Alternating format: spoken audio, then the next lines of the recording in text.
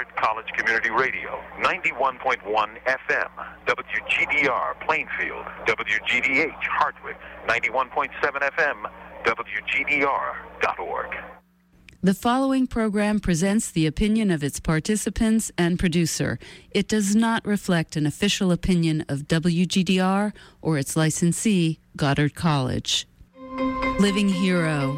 Conversations with living luminaries and mavericks. Good morning, everyone, and welcome to Living Hero.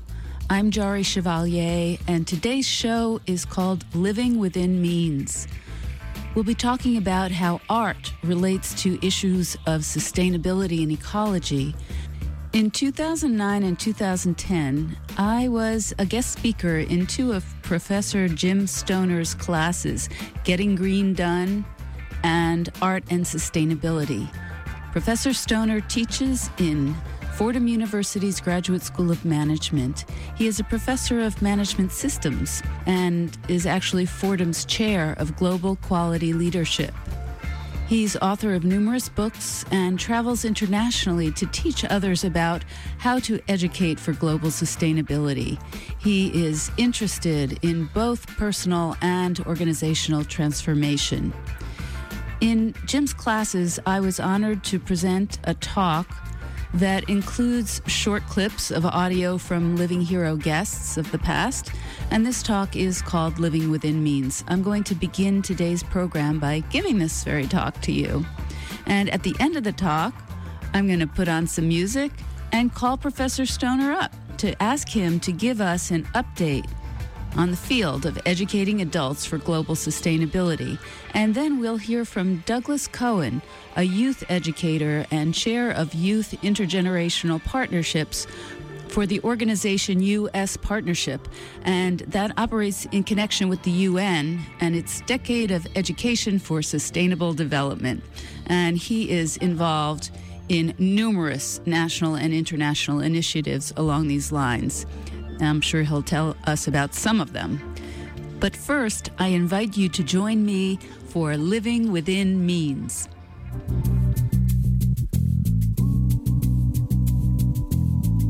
Seems to me like they want us to be afraid, man. This talk is about how art and life relate, and how we have stifled both art and life with truly grave consequences. Living within means refers to being truly alive inside, living within, sensitive, exuberant, enthusiastic, having a rich inner experience of life. And living within means is also about living within the means of the Earth's resources, its ability to renew itself and stay healthy, about not overspending, about not exceeding our fair share of the Earth's resources to the detriment of all.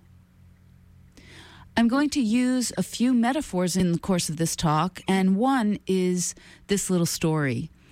One time I was with a friend of mine who is a pilot, and we were in his small, unpressurized little tail dragger of a plane right at Mount McKinley in Alaska. And we were going higher and higher up the side of the mountain in this plane. At a certain altitude, I started to experience a very anxious feeling that I'd never known before. The lack of oxygen had me really with that climbing the walls feeling, and I asked my friend to please hurry up and take the plane down. This is a metaphor for where we are as a society, up the side of that mountain in that little plane. According to Dr. Ralph Keeling of the Scripps Institute, we are losing 3 oxygen molecules in our atmosphere for every carbon dioxide molecule that is produced when we burn fossil fuels. We are living beyond our means and beyond our healthy altitude. Living within, in the other sense, is the antidote for this. This is what takes us down to our rightful level, grounds us. Living within means that we are going to need a major reevaluation and also a major detox. What's known as the carrying capacity of the Earth was exceeded in the late 1970s, and we are in what's called overshoot.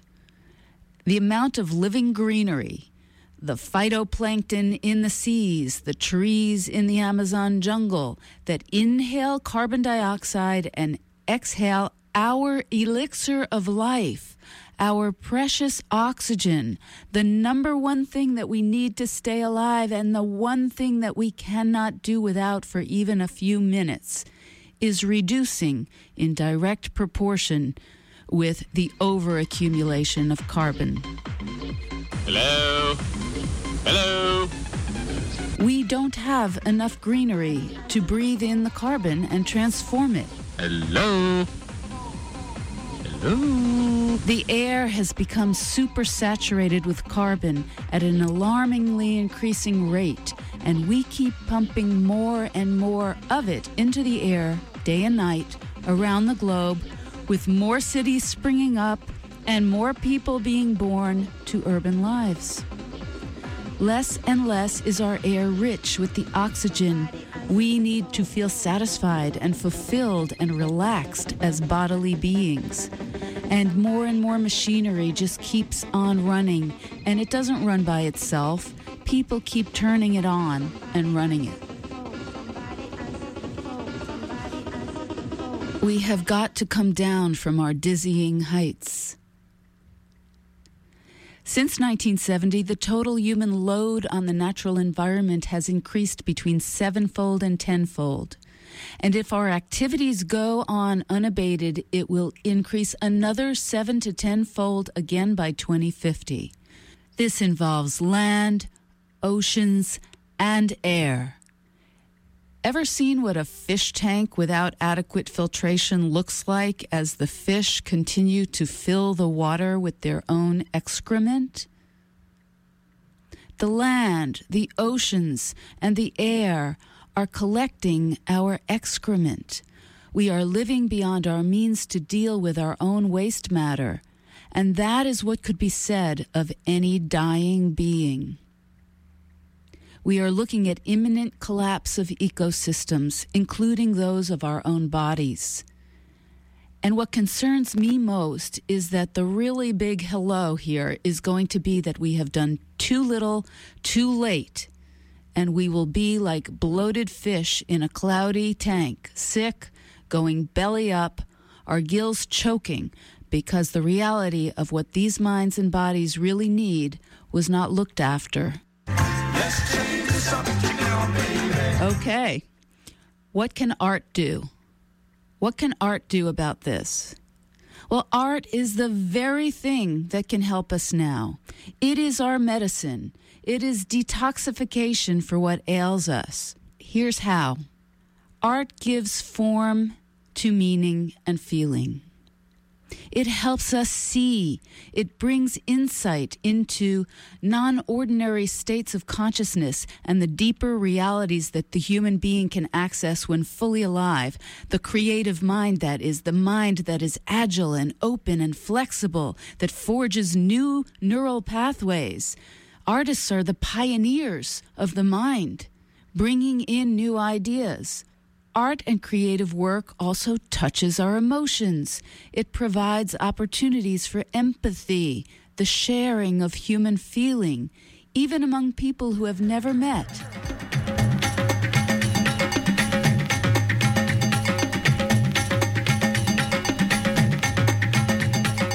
Art brings respite from isolation and provides a much-needed sense of shared humanity, of solidarity and intimate connection, a brotherhood and sisterhood of belonging here together. It reawakens a tenderness for life. It brings an enlivening, healing, and healthy set of pleasures that are generated through all of the above.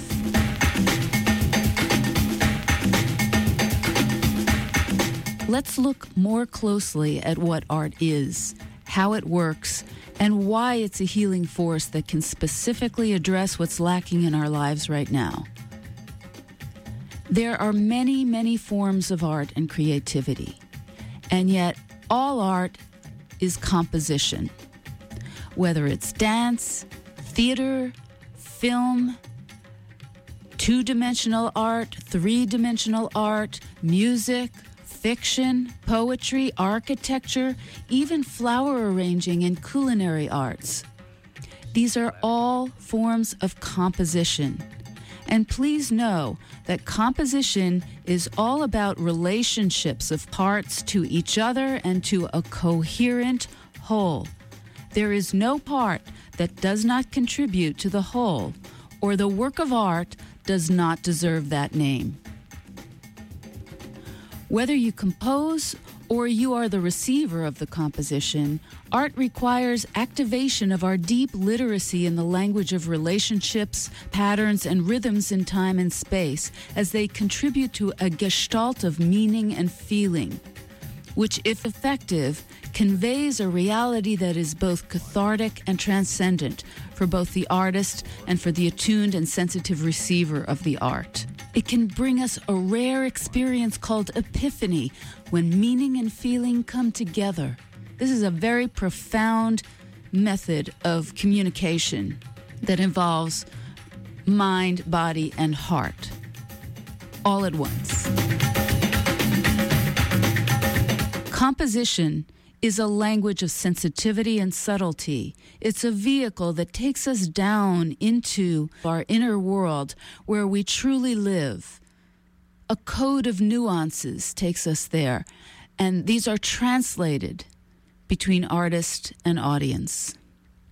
And we are not fully alive inside without this activation of our capacity to communicate through the codes of metaphor. These capacities are so terribly undervalued and stunted in the population at large now. Our human pattern-seeing, pattern-sensing, pattern-generating capacities have been ritually suppressed and truncated in the compulsory school system and in our workplaces in industrial society. Living within becomes more and more suppressed and suffocated at the very time that we have so much emotion and deep concern about what is going on in our world to metabolize and to communicate. And you see, art is not a solitary thing, even though it is created often in long periods of solitude. Because the art does not actually happen until the feeling encoded by the artist is decoded, reconstituted in the receiver, and thus shared. That is where the art is, in the communion. That is where art happens. So we as artists need audiences and viewers who are alive inside too, who are attuned to what's encoded in these patterns and correspondences, to coherent wholes that speak feeling and meaning. Audiences who are sensitive, literate, and introspective, or else it's like putting pictures in front of cows. Art happens when we are being alive and sensitive together, enough so to speak this language of what life is really like for us, what we really grapple with, our emotions, our mortality, our not knowing what to do. This is what being human is really all about: self-awareness, truth, imagination, intimacy, and our ability to understand one another and to care. This is what it is to be effectively living within the human experience. With our global problems now, we need to reconsider everything about how we think and what we do.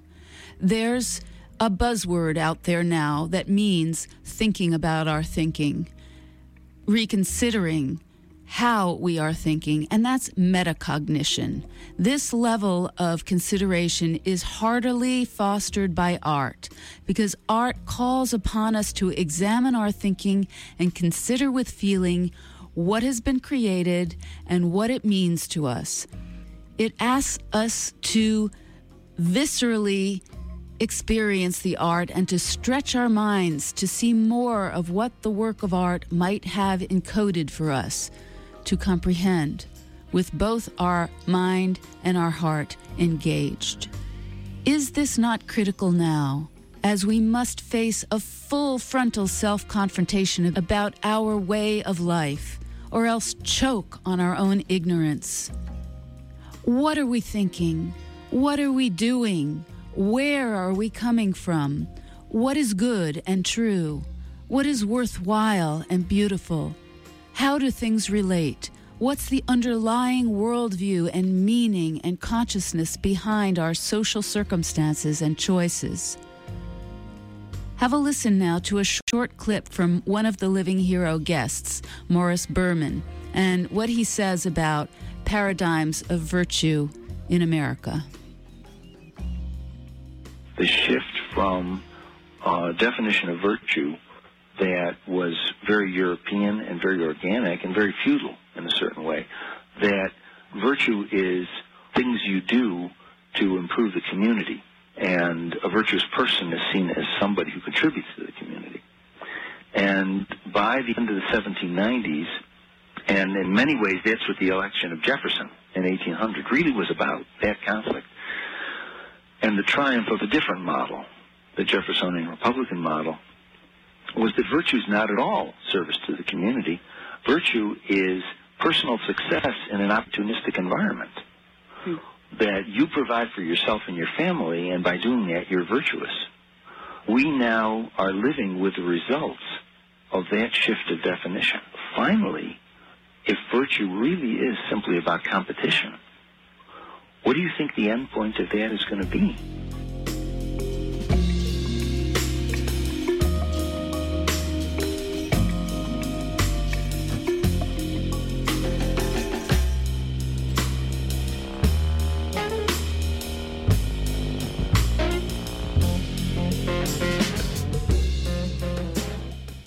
Now, what if we were to encourage each generation to reevaluate, reimagine, redesign, rework, reframe society to reflect that generation's evolving view? This kind of creativity and innovation in society would be stabilized by virtue, beauty, and truth that comes at the same time. You see, the common ground between art and ecology is aesthetics. Why? Aesthetic means to be sensitive, especially sensitive to beauty, including the beauties of nature and of life. You see, the opposite of aesthetic is anesthetized, insensitive, unresponsive, and therefore irresponsible. When we're less alive inside, we are irresponsible, out of touch. Creativity is natural and responsive like a seed, and like a seed, subject to conditions. It requires a conducive environment, time, space, and passive receptivity, allowing, letting go, releasing inhibitions, thereby courting the unknown, reawakening imagination. In this way, metaphorical capacity grows. In these conditions, we communicate most truthfully and best through the vehicles of metaphor, analogy, allegory, story. Let's consciously engage in reawakening in ourselves the non-rational, our sensitivities, our empathy, our metaphorical minds. This goes hand in hand with reawakening our imaginations. Empathy requires imagination. You are sensitive to a horse and can draw or paint that horse because you can imagine what it is like to be in the skin of that horse, to let your breath out through those big, soft nostrils, to move like the horse and put your nose down to the earth and smell it, to tug the grass out with your big, strong teeth. So sensitivity, imagination, and empathy all go together. And these are the very aspects of our being thwarted, devalued, minimized, and deadened in our educational and economic system now. This is perhaps because if you were encouraged to be whole, original, and autonomous, you would not be interested in doing or willing to do what this system needs you to do to perpetuate itself, to keep it all going. Listen to what clinical psychologist Scott Baum says about catharsis and healing and why it is threatening to the social system we live in now. The safe, constructive expression of feeling. This is truly cathartic work, cathartic in the traditional Greek sense of a powerful emotional experience which leads to a new integration. And while the new integrations are sometimes microscopic in a literal sense, that a small sediment of experience is laid down, and at even some people will talk about at a cellular level there's change taking place in them. And why is that threatening? That's threatening because the person who comes out of that experience is autonomous. West's idea that pleasure frees people is predicated on the notion that when people are in charge of their own pleasure, in the sense of being connected to goodness and what's right and meaningful, it's very hard to tell them what to do. It's very hard to tell them what's real. It's very hard to persuade or manipulate or cajole them into being who some authority or a parent or a spouse or even a child needs or wants them to be when it's not congruent with who the person actually is. So, it's one thing to talk about empowerment and how important that is and how we believe that people should be empowered and believe that people should be self-determinative. But it turns out that when people are actually that way, they can really be a pain in the ass. They want to have their say. They want to be respected. They want to be listened to. They want to be collaborated with. They want to be included in the process. We don't really have a society that's structured for that. And so what's being sacrificed is both your literal and your metaphorical oxygen. That which lets you breathe deep and be comfortable in yourself. So now to heal, to get ourselves back, to regain our imaginative health and power, our warm and melting hearts, to bring out our defiance against insensitive social demands, we have to foster whole brain integration. This is imperative. Holistic thinking is necessary now. We've got to love those metaphors. To filter and restore the waters of the filthy fish tank, to take the plane down to earth.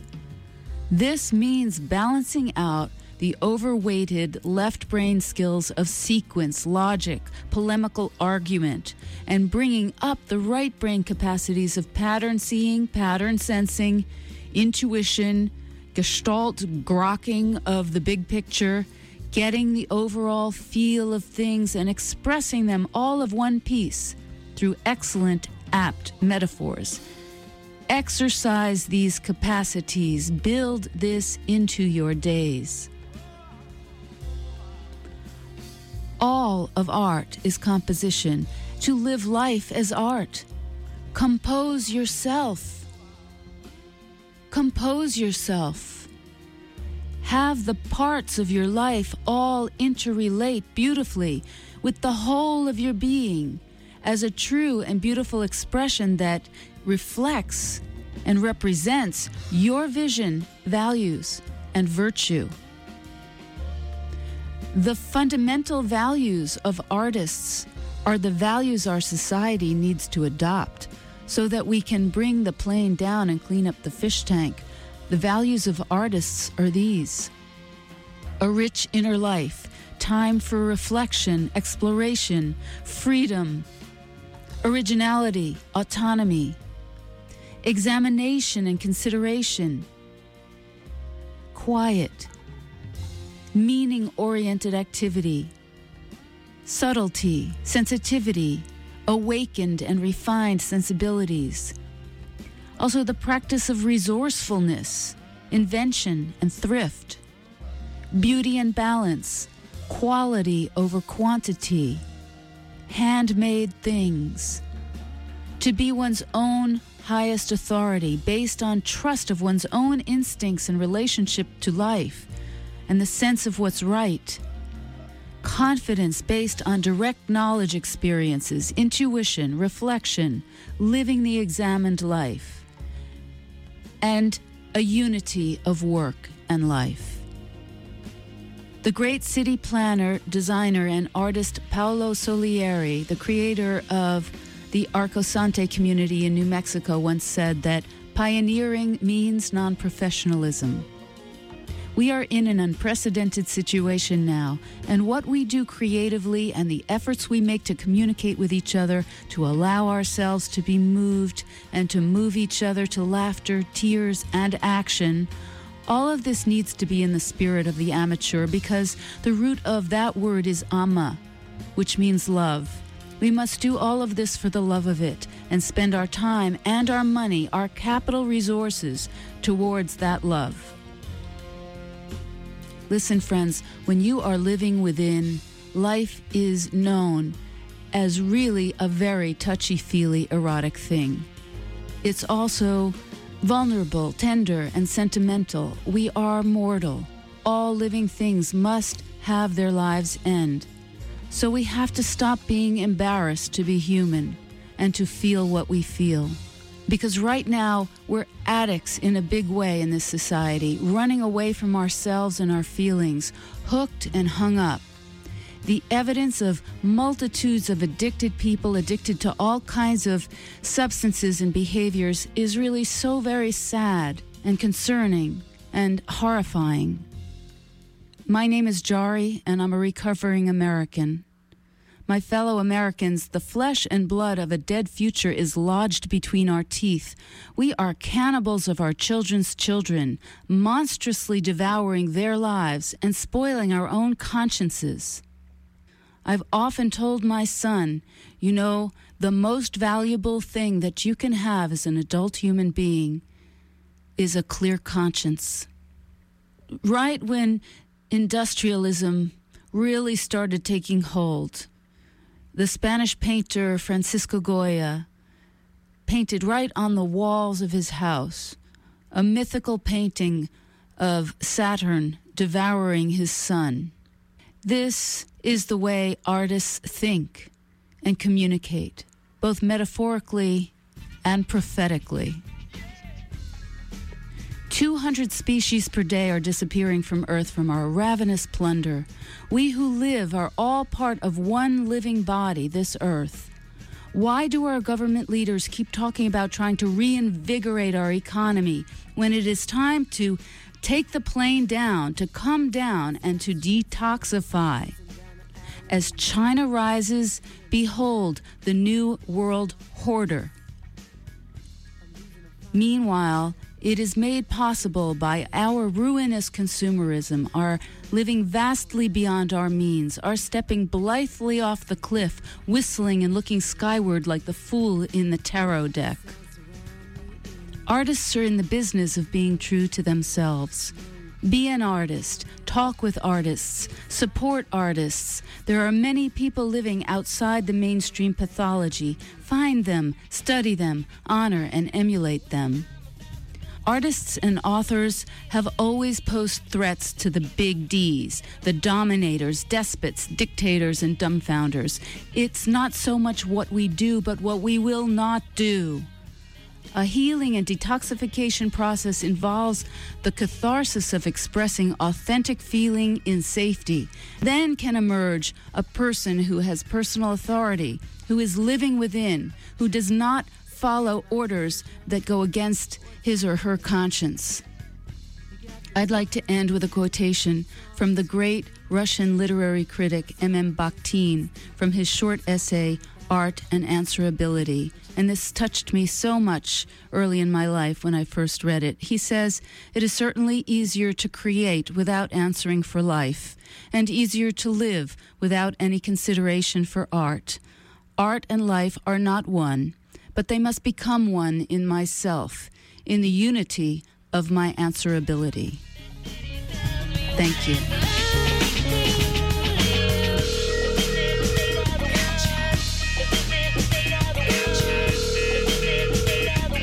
And we're going to take a short break here and come back to talk with Professor Jim Stoner and with Doug Cohen. Stay with us. Living Hero. Conversations with living luminaries and mavericks. Living Hero. Conversations with living luminaries and mavericks.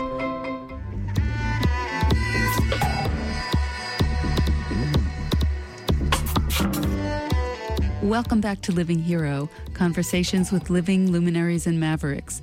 We are here each week to talk with those local, regional, national, and international artists, researchers, activists, authors, healers, wisdom figures, and heroic individuals of all kinds who are working for the greater good.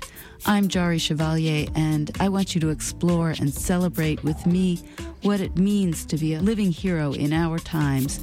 We are drawing the connections between psyche and society, between our innermost experience and the large-scale geopolitical reality we all share. We are looking at what conscientious individuals and groups are doing to take a more holistic view and to usher in more wholesome ways of living and structuring societies. So get the big picture, draw connections, repair neural synapses with interviews, essays, music, spoken word, audio collages, panel discussions, listener participation. This is independently produced, listener-supported radio created in the public interest.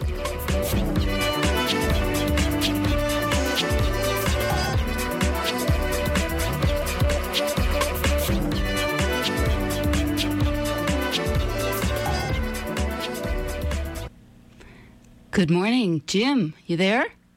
Yes, I am. Good morning. Good morning. So good to be in touch with you again. Oh, it's been a bit too long. Well, you get around quite a lot to various conferences related to global sustainability and educating for that. And so I wonder if you could share with me and the audience, what's the latest? What has impressed you the most in recent days in terms of what's going on? What's the good news and the bad news? Well, the bad news is that we waited an awful long time and things are steadily getting worse. The good news is that as things steadily get worse, people are starting to realize that we've got a big problem. And even some of the folks funded in denial of climate change and global unsustainability are starting to turn around and realize that and admit that we have to start doing something soon. What's going on, particularly, I think, three things occur to me. One is the Academy of Management. I'm an academic. I'm a professor at Fordham University at the Graduate School of Business there and the business schools in general at Fordham.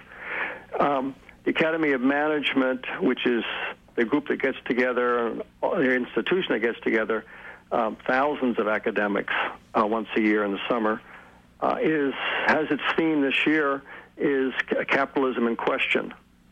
And there'll be many, many really excellent sessions starting to ask fundamental questions about the system we have that's destroying the planet and destroying our lives so effectively.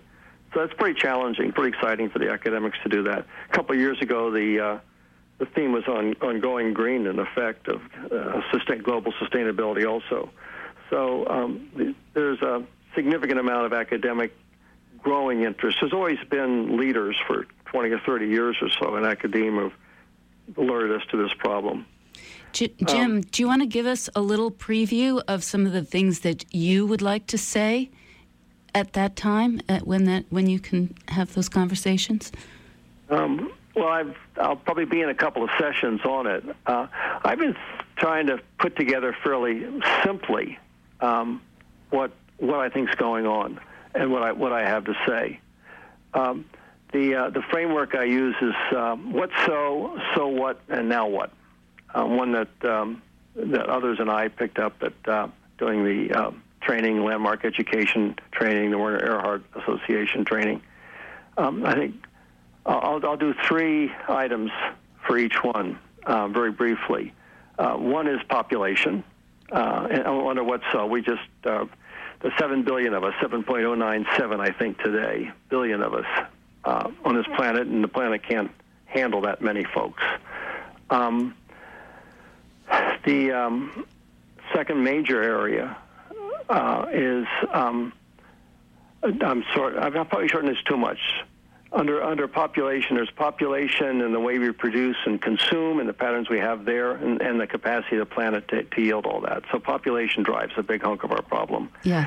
The weather and climate change, as you mentioned in your opening of this session, driven by the CO2, the warming and of the planet in general, and then the climate change, the unpredictability, the tornadoes. Probably will turn out that tornadoes are increased by the climate change that's going on. I don't think we know that for sure, but it looks like we're going to know in a while that the hurricanes and the tornadoes are also being driven, the severe storms, by climate change.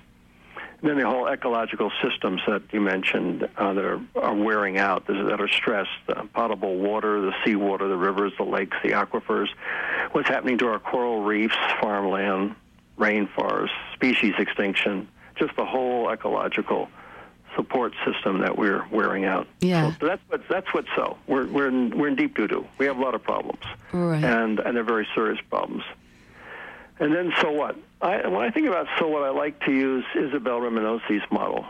She studied people who made a real commitment in their work that they didn't have to make. It wasn't in their job description to moving us towards a more sustainable world. And she found that there was 3 steps in the process they went through. One was awareness, waking up to what we're facing. One was passion for taking action on doing something. And the third one was actually taking action and doing things. Now, 3 things in each of those, I think. I think I have 3. Awareness, so what? Well, we really have a problem that I would really encourage people to visit the Six Americas study if they haven't done that, from Yale and George Mason University, where they look at how alert we are to our circumstance and find out there's an awful lot of people who just are in denial or ignoring or dismissing our situation. I would be an alarmist. 13% of us are alarmed in the circumstance. 26% are concerned. 29% are cautious. 29% are cautious. Well, maybe there's a problem. Maybe there's not. Not too sure what I should do. Yeah. Then there's 6% that are disengaged, just not paying any attention. 15% that are denial, are doubtful, and 10% who are dismissive. It goes from very recently a wonderful Colbert session talking about one of the political leaders who's basically been saying, no, it's not true, no, it's not true, no, it's not true. Oh, well, no, nothing we can do about it, just get used to it, meaning that nothing we can do about the disaster, the mess we're in. I think a second thing under so what is our species is hardwired not to worry about problems down the road. We are too busy. We're hardwired to worry about the saber-toothed tiger, whom I don't think we ever overlapped with, but it's a nice metaphor. Coming into our cave or coming too close to our cave and having to flee or fight right away.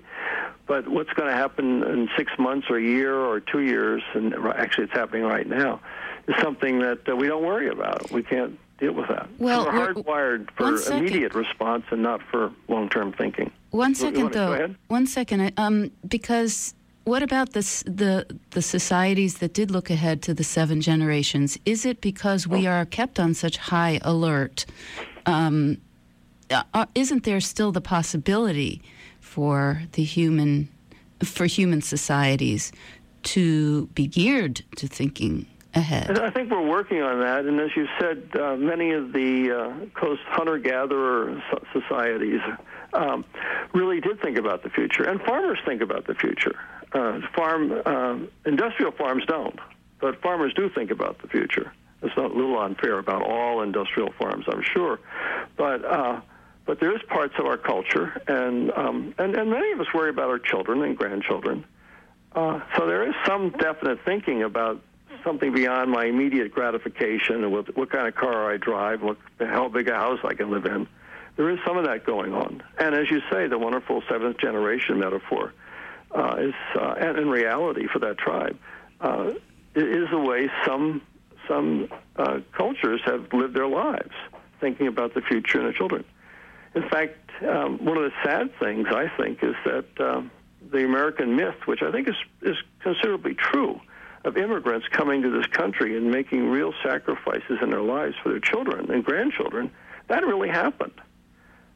It's happening much less now. Now we've really... I love your comment about virtue and the shift into thinking too much about just business succeeding in business and earning a good living for our children and ourselves, but also for immediate gratification of expecting, really putting a lot of weight on what I want now and not thinking very much about even my own children, certainly thinking very little about other people's children. And that's basically a very immature position. Yeah, and to go to back to awareness. Yes. The third point on awareness. By the way, I just put these up a few minutes ago to try and get my mind clear. The third one is a really silent generation. Those not yet born, and the voice is not heard. They're aware that they can't be here to be aware, and we're not aware of them. And also, I put the global poor when I put in there, that both folks that aren't born yet and people, the couple billion people living on almost nothing every day, just don't have a voice in the decisions we're making, the way the system runs. Okay. Now I was doing awareness, passion, and action. And passion for action. I'm going to speak only about my own personal situation here, things I'm close to. Okay. And because I think the listeners many of them are saying, what can I do? So I think about what can I do? And for me, I look opportunistically. Where is there an issue that I have maybe some leverage over and a position where I can do more rather than less about that issue?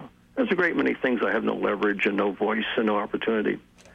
But the three things I've decided to put most of my energy into are education, as you know, and particularly a group called the International Association of Jesuit Business Schools. And by the way, I happen to teach at a Jesuit business school for them, but I hurry to say that I'm actually not Jesuit, I'm not Catholic, so I'm kind of an outsider in terms of my commitment to this organization. But I'm committed to its commitment to global sustainability because I think it has a chance to be really powerful. There's something like, there's 27, 28 Jesuit business schools in this country, and I don't know, an incredible number internationally total, like 150 or 60 or something like that. And this organization did something I think that is bold and brilliant and unusual. It does an annual conference called the World Forum. About 5 years ago, it committed that for 10 years, rather than the theme of the annual forum, it's a conference, rather than that being the flavor of the month, with each conference creator picking a theme and making that the theme, and next year it's a different theme, and the next year it's a different theme, they committed that for 10 years their theme would be leadership for global sustainability. And so for 10 years, this international conference, which influences and is influenced by an awful lot of business schools, has committed itself to working towards a more sustainable world in its papers and sessions and stuff. That, I think, is probably one of the more exciting things I've seen. Do you want to say anything? Do you want to say anything about the program for Fordham to be carbon neutral by 2020 that you spearheaded? Well, it's what appears at the end of my signature. How much progress we're making, I really don't want to worry about too much. We've got till 2020, and I keep seeing now and then some interest in it. Fordham's doing some good stuff in sustainability, and some of that will move us in that direction. But that I'm waiting for that concept and approach to catch fire and just keep putting it out there. Yeah. But I wish we do a lot more in sustainability. Some of the other Jesuit business schools are way ahead of us, and some of the other universities are way ahead of us. But we've made some standard approaches, I think, in terms of getting more green. And we have some some brilliant faculty members like Michael Pearson and Davenport and others, and Sharon Lipsey, whom you met, and John Holwitz, and Frank Werner, who's doing really good stuff in finance and global sustainability. So we got some very good folks doing good stuff. But the carbon neutral 2020 is still waiting to get airborne, I think. No pun intended. Yeah. Okay. So carry on. You were doing awareness, passion, and action, and I'm not sure where you were. I got 2 more to go in passion, and passion is it's what I'm involved in. It's not necessarily the best things.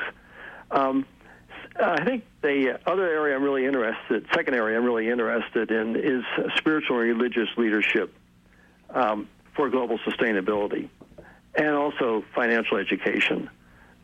The financial, we'll take the first one, spiritual and religious leadership. That's independent of the IA's, International Association of Jesuit Business Schools.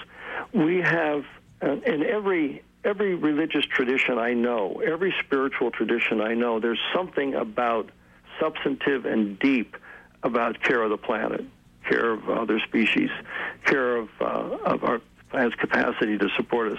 And yet we don't nearly have enough energy and commitment from this enormous spiritual religious group all over the world, everywhere, to doing what needs to be done. And so I think that's a place of a really exciting opportunity. For that, I'm involved in the Contemplative Alliance and programs they've done to try and get us waking up to what we need to do. I guess the third, besides college and graduate students and grandchildren and stuff I'm focusing on, the other area that I'm fairly active in is working with Frank Werner and John Fullerton and others on trying to do something about the financial system that we're in, which is, as you know, not just creating enormous damage to people's immediate lives, but is supporting the destruction of the planet at a rapid rate, with a whole mentality of make waste faster and faster, and enrichment and the whole view of the world that somehow or another, if the rich get a lot richer, then everybody's going to be better off. So that's an area I'm particularly interested in. And then finally, in action, in terms of action, what do we do? I said 3 things there also. Since I had 3, I decided to have 3. Basically, if I had 4, I would have had 4. You're so organized. One of the, that's a couple hours ago, I want you to know, thank you. I've been thinking about it for a little while. I think that the strongest statement about action I would make is that we need to invest in, learn about, and discover soft technologies of individual, organizational, societal change and transformation. And the second thing, I'll come back to the first one in a moment. We do need more hard technologies. We need the hard technologies of better battery and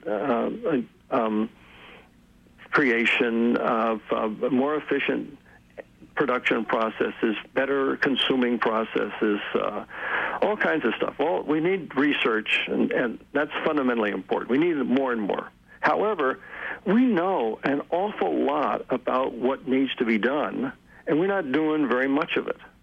And the missing gap is that first one is the soft technologies of transformation. We've known for 20, 30 years. Many of us have known for 20. I haven't known that long. I missed some opportunities to see this.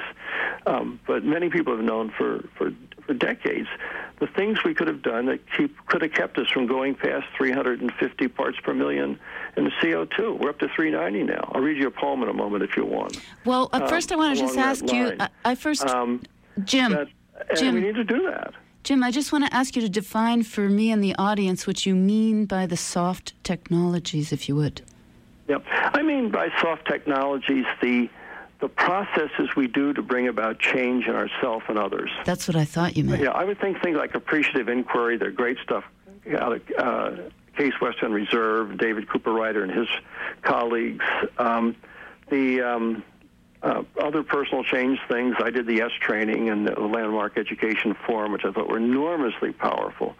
And new stuff's coming out with Michael Jensen and Werner Erhard, et cetera, on leadership and change. So it's the stuff that gets, the Ignatian principles, St. Ignatius, principles for personal change and transformation, very powerful. Meditation, all those things. Is that helpful? Yeah, absolutely. It's just, it kind of rubs me the wrong way a little bit when people use the word technology in connection with psychospiritual development. It just seems like what we need to be moving towards, especially when we're speaking of these things, is a softer, more feminine, more psychological and spiritual approach. That the word technology, in a sense, continues to buy into the worldview that we need to move away from, especially when we're working on that inner life stuff. Yeah, many people will agree with you on that one, and even I have some bumps that way, but technology is a way of doing something. Okay.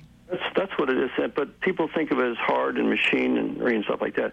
But in 1984, 86, when Ford made its deep commitment to quality management. By the way, my chair now is James A.F. Stoner Chair in Global Sustainability. Oh, good. Congratulations. I heard the early part of the show there. I forgot to update you on that. And it's been like that for a few years. Okay, good. That was a chair endowed by Brent Martini and Bob Martini, my student and his dad, in my name, which is kind of cute, kind of neat to have a chair in your own name and be alive to sit in it. Yeah.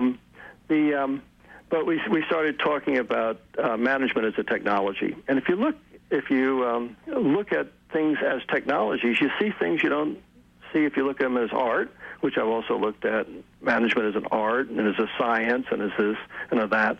So, I apologize for the word technology because lots of people feel that way, and I feel that way now and then. But, of course, I went to MIT. What can I say? Massachusetts Institute of Technology. So it's got to be not too bad a word from my side. You were branded early. Yeah. So I said down there under action, we need these technologies. We need the hard and the soft technologies. And we also need to take advantage of the opportunities for collaborations that we have, the chances to work together in a great many ways. So now what? Right. You want the poem now? I love the poem, and then our plan, if you're willing, I'd love to get Doug Cohen on the phone so that all three of us could talk a bit, and then you can go and he'll continue. But I'd love it if you guys talk together for a while first. Well, he should be very lively in the now what side also, because he's doing a lot of good stuff to move us in these directions. Exactly. So after your poem, I'll put on some music, and then I'll get Doug on the line, and we'll proceed. Okay, great. This is the view from Academe, as I see it. The 390-pound gorilla sits in the back of our classrooms, eating and belching and farting, ignored by ourselves, our students, our colleagues, our deans, and our presidents, as we keep our heads buried in the sand, seeking success in business as usual, ignoring the muffled pleas of our grandchildren and children and our hearts. That's beautiful. Did you write that, Jim? Yeah. Well, thank you. I'm really glad that you shared that this morning. It's completely in keeping with the whole show. So, okay, I'm gonna ask you to just hold the line. I'm gonna put some music on here, and we'll resume at the top of the hour.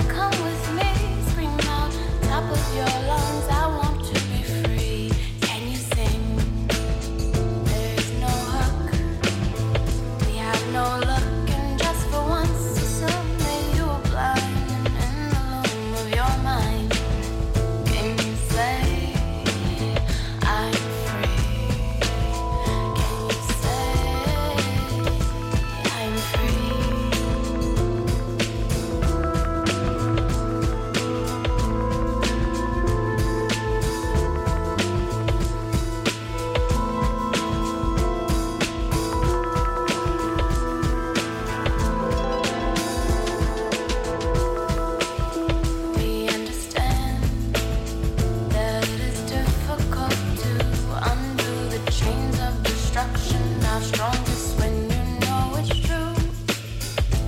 I am asking you to go back to the pyramidal tracks of where you know you do not lack the knowledge that has always been imparted to you. Search high and low and sweet, you'll grow. I promise you that it's not far, just hiding in the heart of your heart and all, embracing everything from ohms to charms. Yeah, I guess that crystals are beneath me. No, they're only subliminally pushed away. We cannot really got to work for what you're given in this world. Fear transmission, you're my girls and my boys of the days. You are not the puppets or the slaves or the toys. We are working towards the morgue. Nothing else makes as much sense as this, so I will continue on my mission with the risk to be free. Come with me, and my goals are transparent to the sea, and my hopes are apparently built into me. I am free. Come with me. I am free. Come with me. I am free.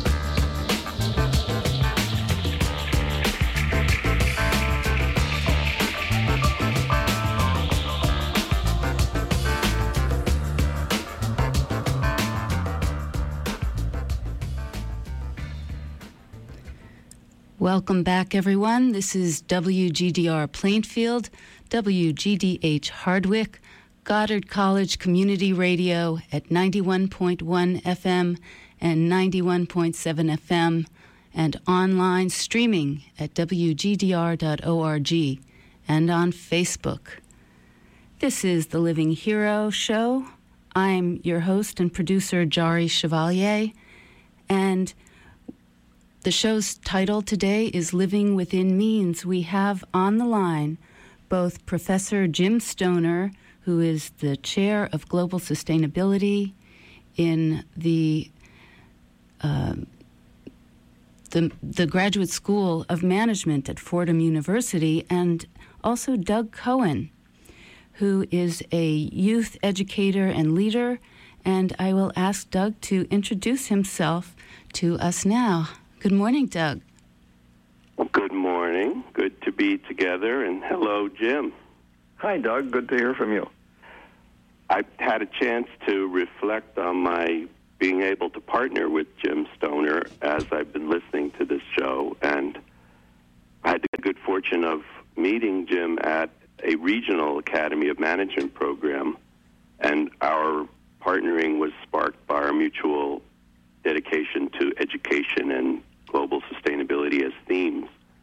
And it just happened I was on an international program of retreats going around the world to conduct retreats on gathering people who were consciously turning into the action, the third portion of what Jim is outlining of our response to the situation we're in as the human family.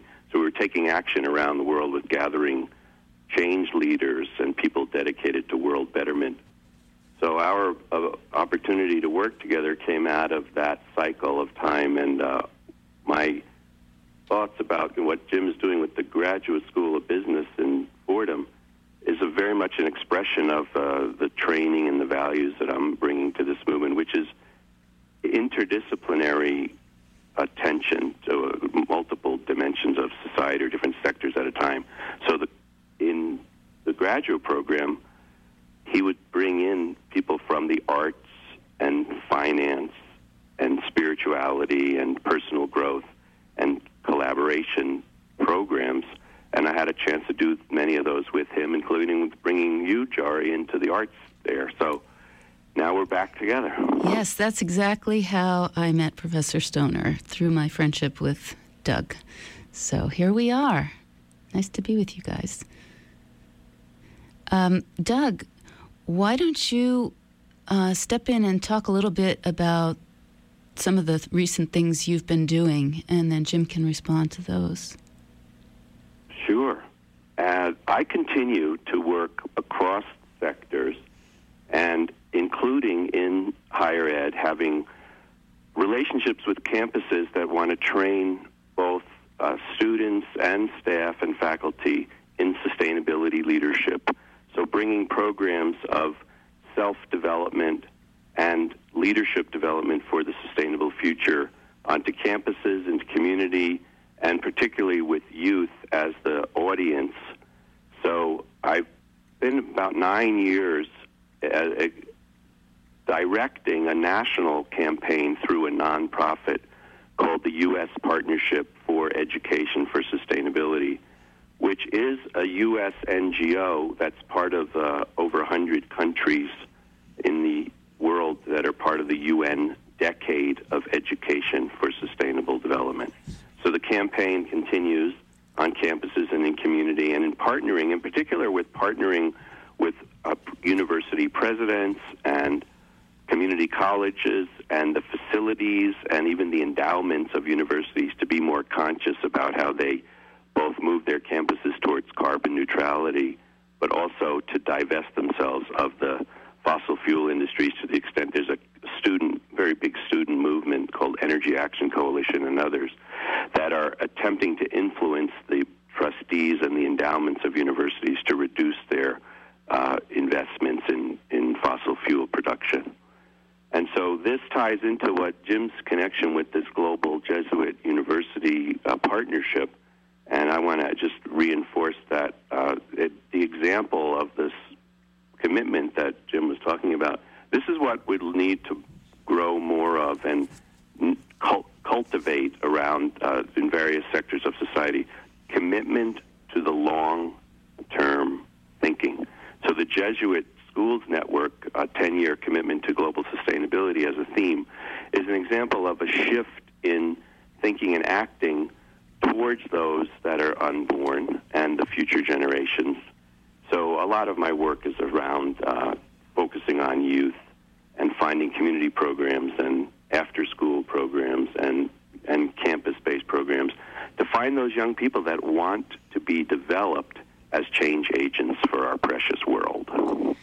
Now, not to be negative, but I wonder if we could just bring into this conversation, what are the obstacles that you both run into in this tremendously important and good work that you do?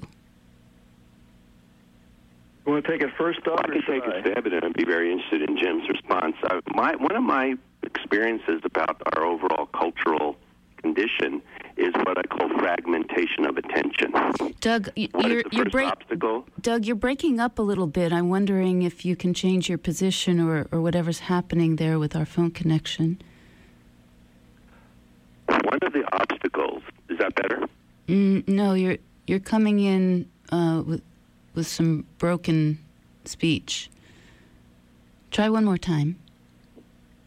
Well, I'll try again. Okay, keep going. You can let me know. The obstacle that I'm starting with is the idea of fragmentation of attention. That, as we know with school teachers, there are many, to get a new program instituted in a community or a school district, Doug, town or regional school. Doug, let me ask if we could redo the phone connection. I'm sorry, audience. Why don't I put some music on again, and I'm going to call you again, Doug. Please hold, Professor Stoner. Sure.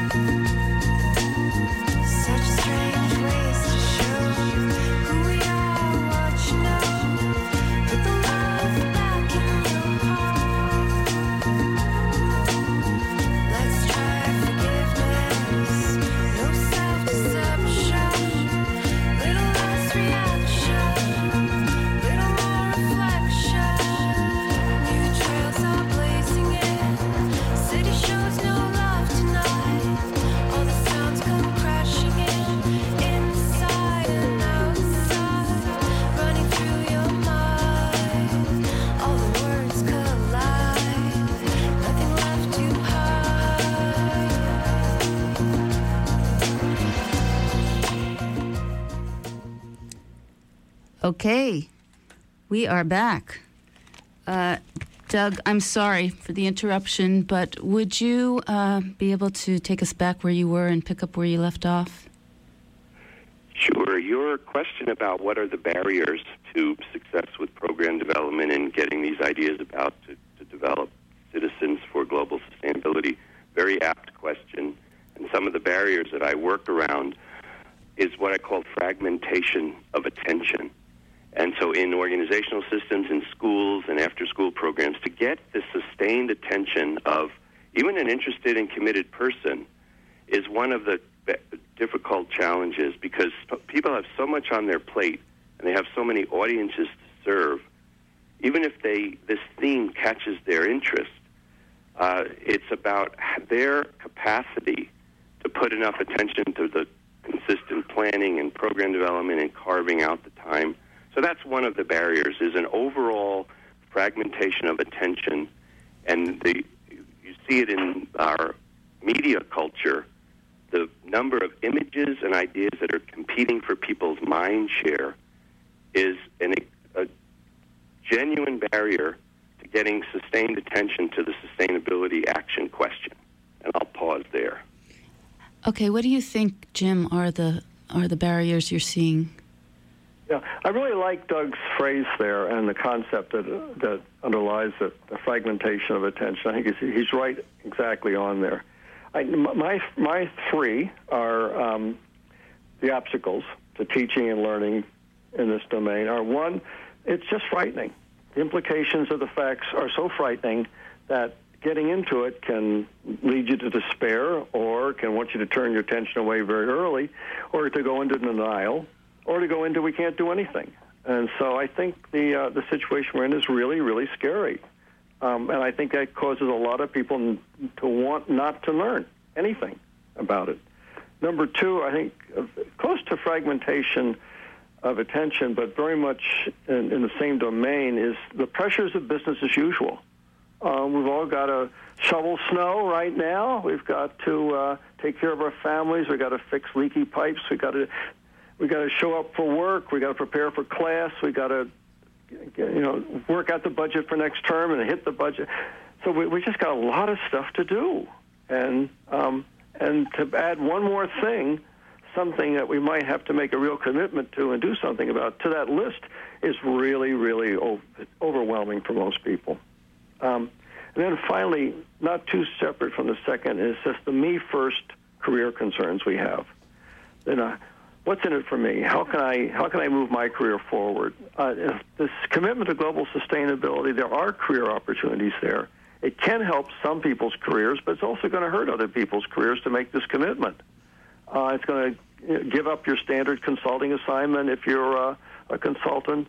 Learn to teach new stuff. Maybe give up courses that you love that just aren't relevant anymore because this is more important. And that's not going to help you. Maybe a little harder. It's harder, much harder, to publish good stuff for academics in global sustainability than it is to publish the same old 23rd article and the 52nd footnote of Modigliani and Miller's article 50 years ago. It's just three big barriers, I think. And career is a significant one. It takes a deep enough awareness and passion and commitment to be willing to make some career changes. A lot of people aren't willing to do that. Yeah. It requires such a time out, really, to deal with the fragmentation of attention, which, there are things that we can do, like long-term meditation and therapy and, supportive workshops and weekend things, but that all takes time, sometimes travel, money. And so, Let me say one thing positive, though. Yeah. Having these obstacles. The thing that I think is understated is that when you get into this game, when you start playing this game seriously, there are so many exciting people to be involved with. There are so many really wonderful people and great conversations. It's hard when you tell people you're involved in global sustainability, sitting on an airplane, which we shouldn't do because of all the carbon. But when you start talking to some people, are very interested in the topic, and you discover that their cousin is doing great stuff, or their daughter learned something in college. So it is in many ways scary place to be because of where we're going, but it's a joyful journey right now, because you meet such fascinating people and have such great conversations with them. So I think that's probably understated. It's actually in my list of questions for both of you to ask you to share a most stunning or exciting person or piece of knowledge that's come your way in recent days. What's sort of at the top of your mind and sort of vibrating in your system in terms of people you've met or things you've heard? I'll let Doug think about it for a moment. I'll have to think about it a little bit more, but I want to grab Doug's phrase, fragmentation of attention. I really like that a lot. That's great. The most exciting thing that's happened in the last hour or so. I'll use that one. So thank you, Doug. Now I'll try and... You're welcome. And I can pick up on just where Jim left off about the joyful journey of fellowship and sisterhood in this work. And can you hear me okay still? Yes, very good. Much better. So I have a contribution to that idea that I call the culture of the committed. So for as drastic as the state of the human family and what we've been doing to the planet for these last decades, there's an equal and robust response in the human culture of people who are paying attention, waking up, taking action individually and collectively. And I call these people the culture of the committed, those who have gotten the fever, so to speak, and are daily driven by what can I do on behalf of a better world. And so I have even, for thinking about joining you today, Jari, a story about a youth leader named Jade Green that has been a remarkable inspiration and role model for me. A youth who found herself unable to go to school after the tsunami in Southeast Asia, those 8 years ago. And instead of going to school, she asked her mother's permission to go out and raise money on behalf of the victims of the tsunami. And this led her on a journey of citizen leadership action that has been going on for year after year after year. And although she's just one person as an example, she is the most self-developed and lack of need for outside recognition human that I've ever been around. She takes daily action on behalf of the needs of the world, and she doesn't have any need for being seen as the do-gooder, the living hero that she is in our eyes. She's just stepping one step in front of the other on behalf of repairing the world. So she's my inspiration. Very beautiful. Do you have anything you'd like to share with us, Professor Stoner, or do you need to go? I heard somebody walking around. No, I'm fine on this side. I can stay on. Okay. I love Doug's example. I think it's really, there are many like that, and that's inspiring, and a lot of them are young.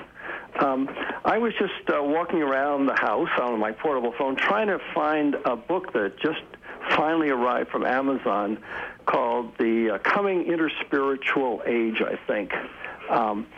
One author is my friend Kurt Johnson, and the second author, I was trying to find a book so I could remember the second author, and I apologize. Kurt Johnson. I can't remember the second author at the moment.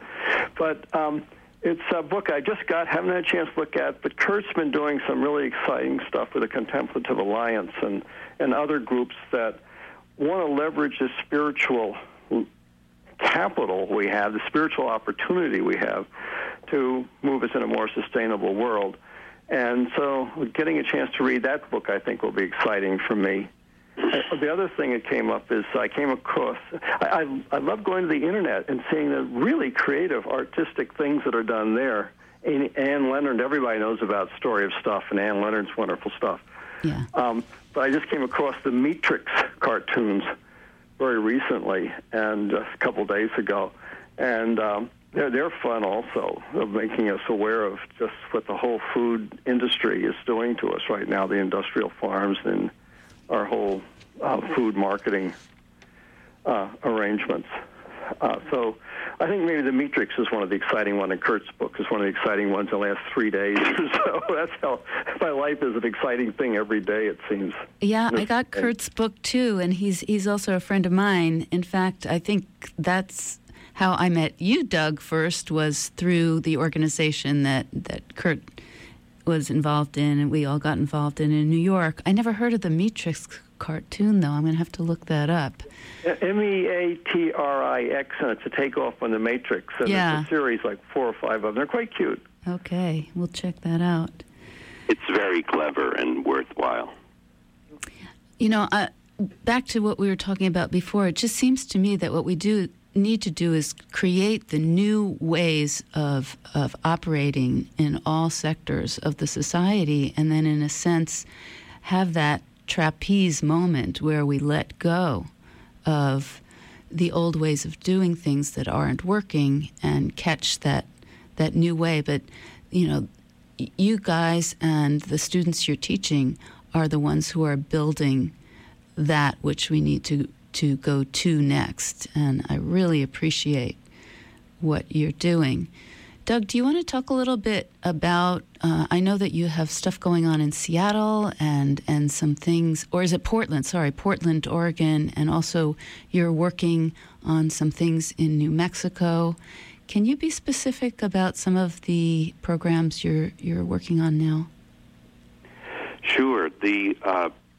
I just want to offer the frame as from what you were talking about. In our U.S. partnership, the national nonprofit I've been benefiting from the being in the team of, one of my friends helped us understand where you were just citing about going into what we call the new normal, to create the citizen pathways for the sustainable future to become the new normal for how we operate, how we consume, how we take local action and become more, day to day, the shapers of the future culture of health and sustainability in our own communities and areas. So that's where all of these activities fall under the goal of creating that new normal.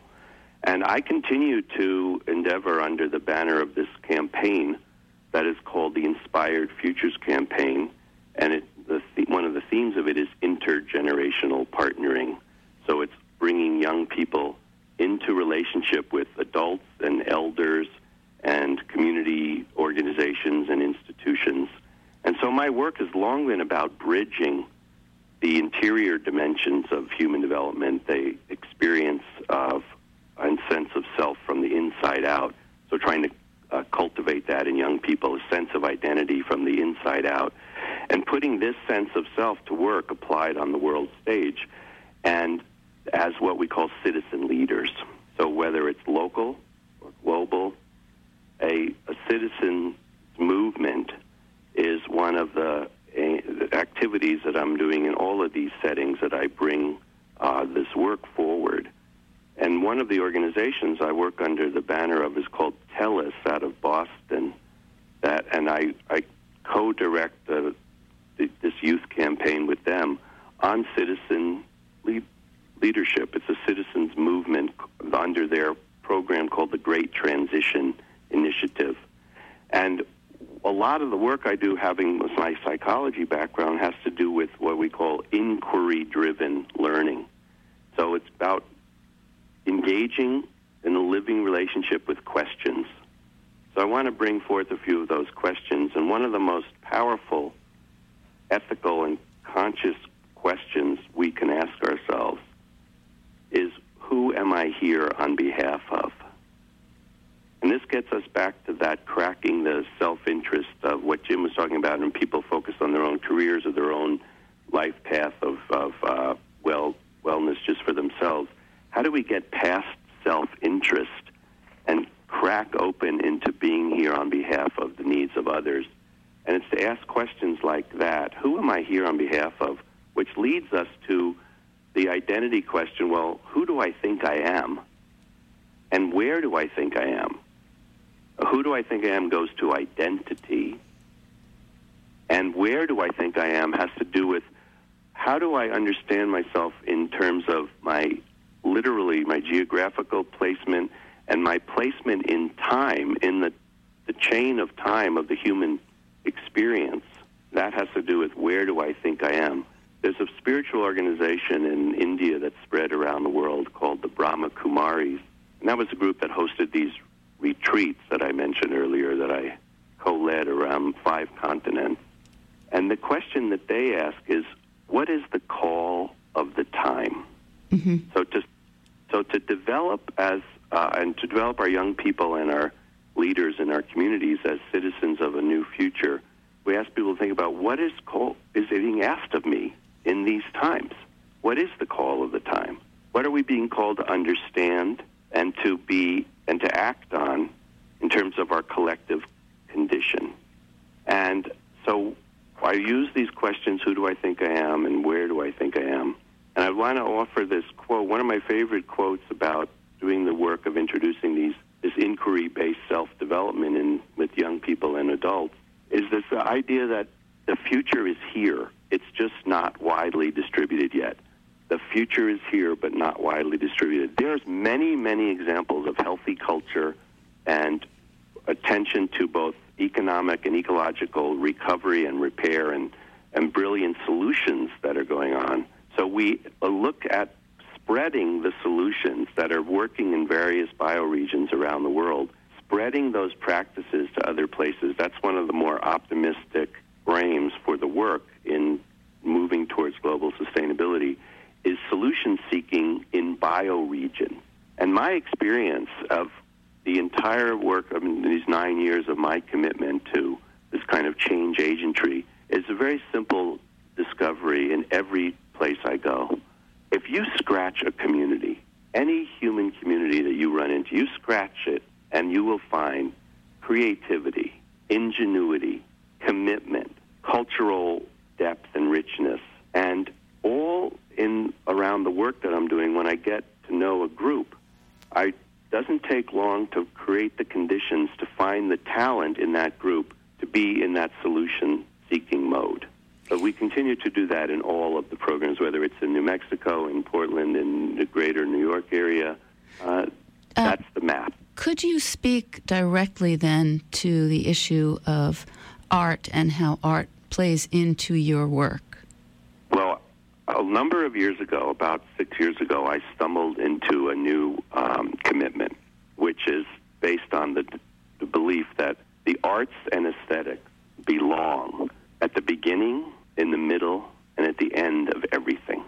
And so in programs that are educational and in leadership development and in green economic development programs, I bring poetry, music, movement, and a variety of artistic expression to nearly all of these programs. So having been moved myself by the non-rational, by the arts and aesthetics, and by the power of whether it's music or movement and drumming and singing together, we try to bring one or more of those elements into every academic program. So, for example, in a training of sustainability community leaders in Portland, when people came into a room and it began to fill up, before there was even a welcome or hello, 2 people started reading a poem in alternating, a male and a female voice alternated reading a poem, and the group came to attention through being brought into a Marge Piercy poem called To Be of Use. And so before they knew it, they were entranced in the arts.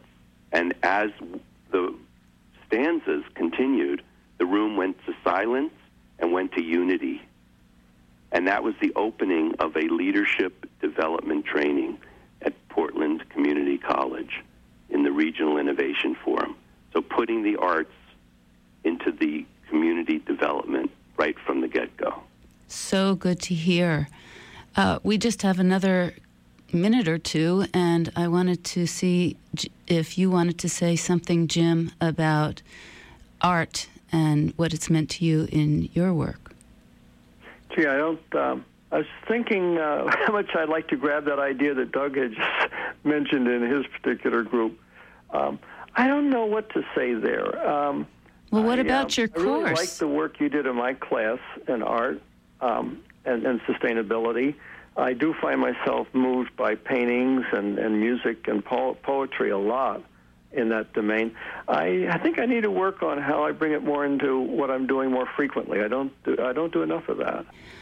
Well, listen, it has been such a great pleasure to talk with you both, and I appreciate your coming on the program and sharing all of this with the listeners. Oh, thank you for the opportunity. I've enjoyed listening to you and to Doug and listening to the program and being with you, so thank you. Thank you. Good to be together. Thank you. All right. Bye for now, guys. Bye.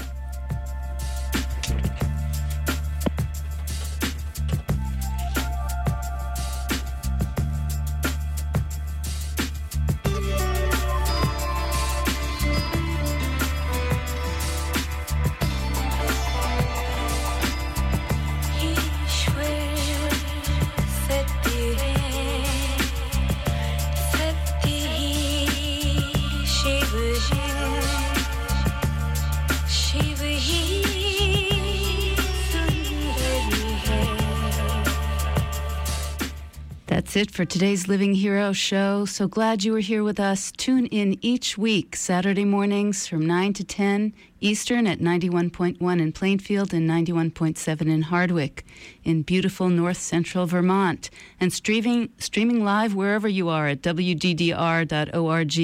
Podcasts of all our shows are available at livinghero.com, on iTunes, and around the web.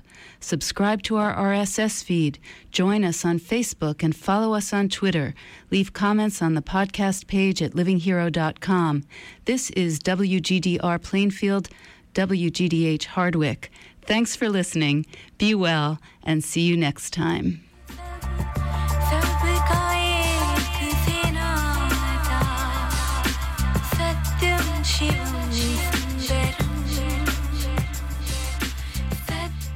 Shiva